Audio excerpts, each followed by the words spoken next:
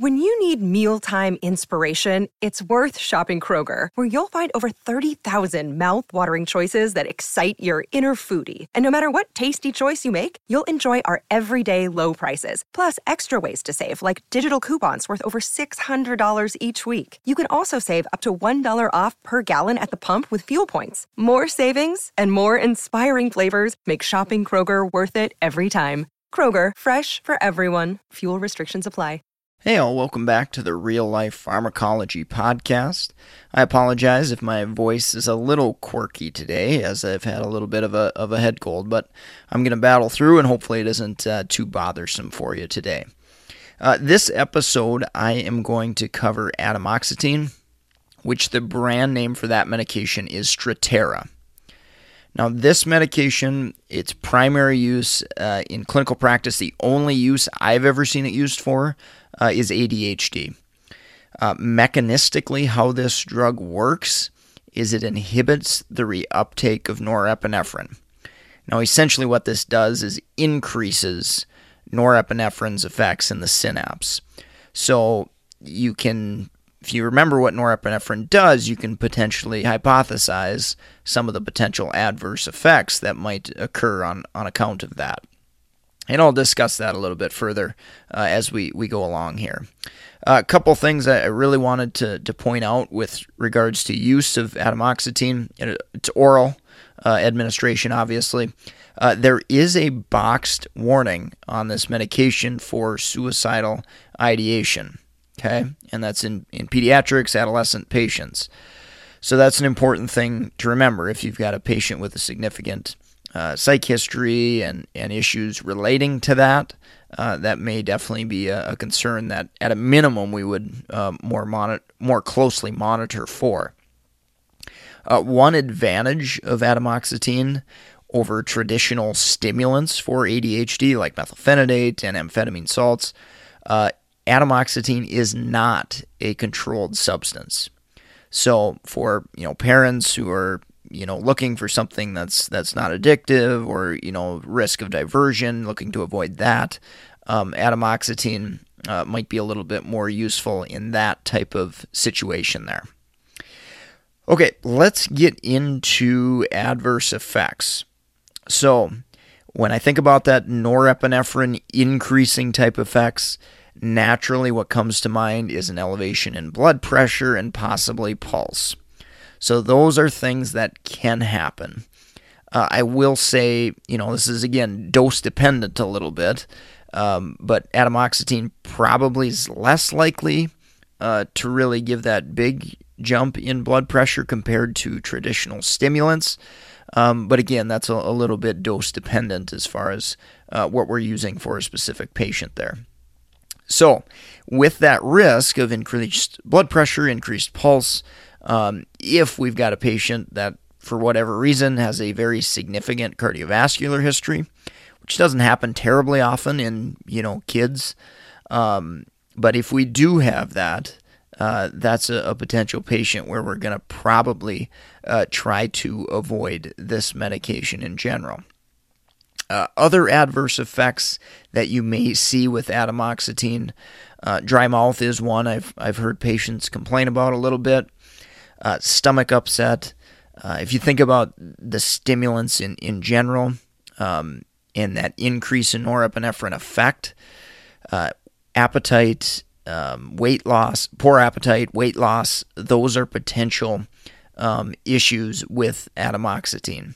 Again, probably a little less likely to encounter that compared to traditional stimulants, but again, we've got to look at the dose that we're taking there too. Other things you may see, possibly some insomnia, erectile dysfunction as patients get older. Certainly that may be a problem or a concern that may be reported with the use of atomoxetine. Now let's talk kinetics a little bit, and probably the most important pharmacokinetic parameter that I think about in relation to other medications is metabolism. So atomoxetine is broken down probably primarily by CYP2D6. Okay, So any alteration in that enzyme's activity, whether it's genetic or whether it's through a drug interaction, can significantly raise or lower concentrations. So a CYP2D6 inhibitor, or if you've got a poor metabolizer at CYP2D6, those are situations where atomoxetine concentrations could go up pretty significantly. And then obviously we'd look out for some of those adverse effects. The blood pressure elevation, GI upset, poor appetite, increase in pulse, insomnia, things of that nature. So definitely remember that when it comes to the metabolism and any possible medications a patient may be on that can impact CYP2D6. Okay, let's take a quick break from our sponsor and we will follow up with drug interactions. If you're in the market for pharmacist board certification study material, we've got geriatrics, pharmacotherapy, ambulatory care, MTM exam, as well as NAPLEX material for students.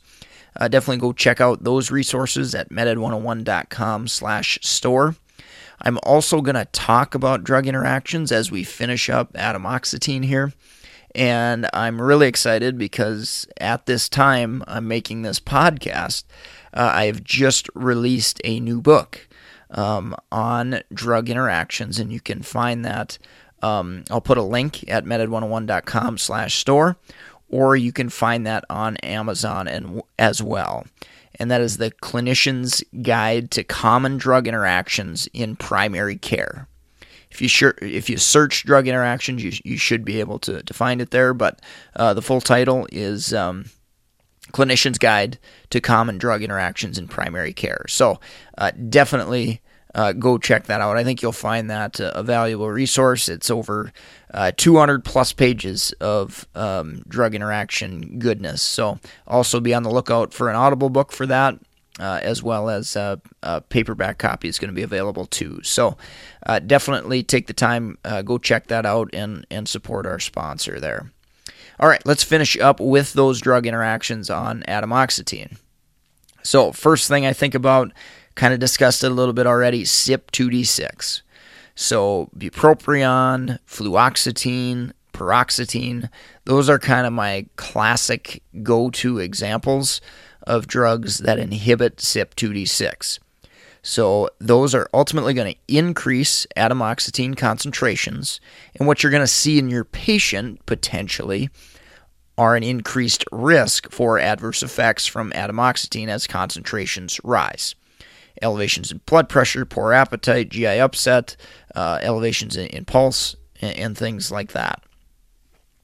Other drug interactions that may have some varying significance, QTC prolongation.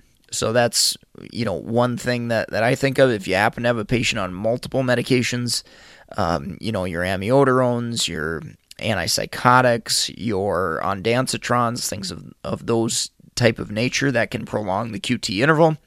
Adding atomoxetine onto that could potentially exacerbate that further. So we're going to definitely probably want an EKG and monitor for that issue. Obviously, recognizing if patients are at high risk before they start the medication. But in a lot of cases, these are pediatrics, adolescent type patients, and most likely they aren't going to be on many other QT prolonging drugs, typically. But it is something to think about, something to look out for there. Other drug interactions, I think of additive effects.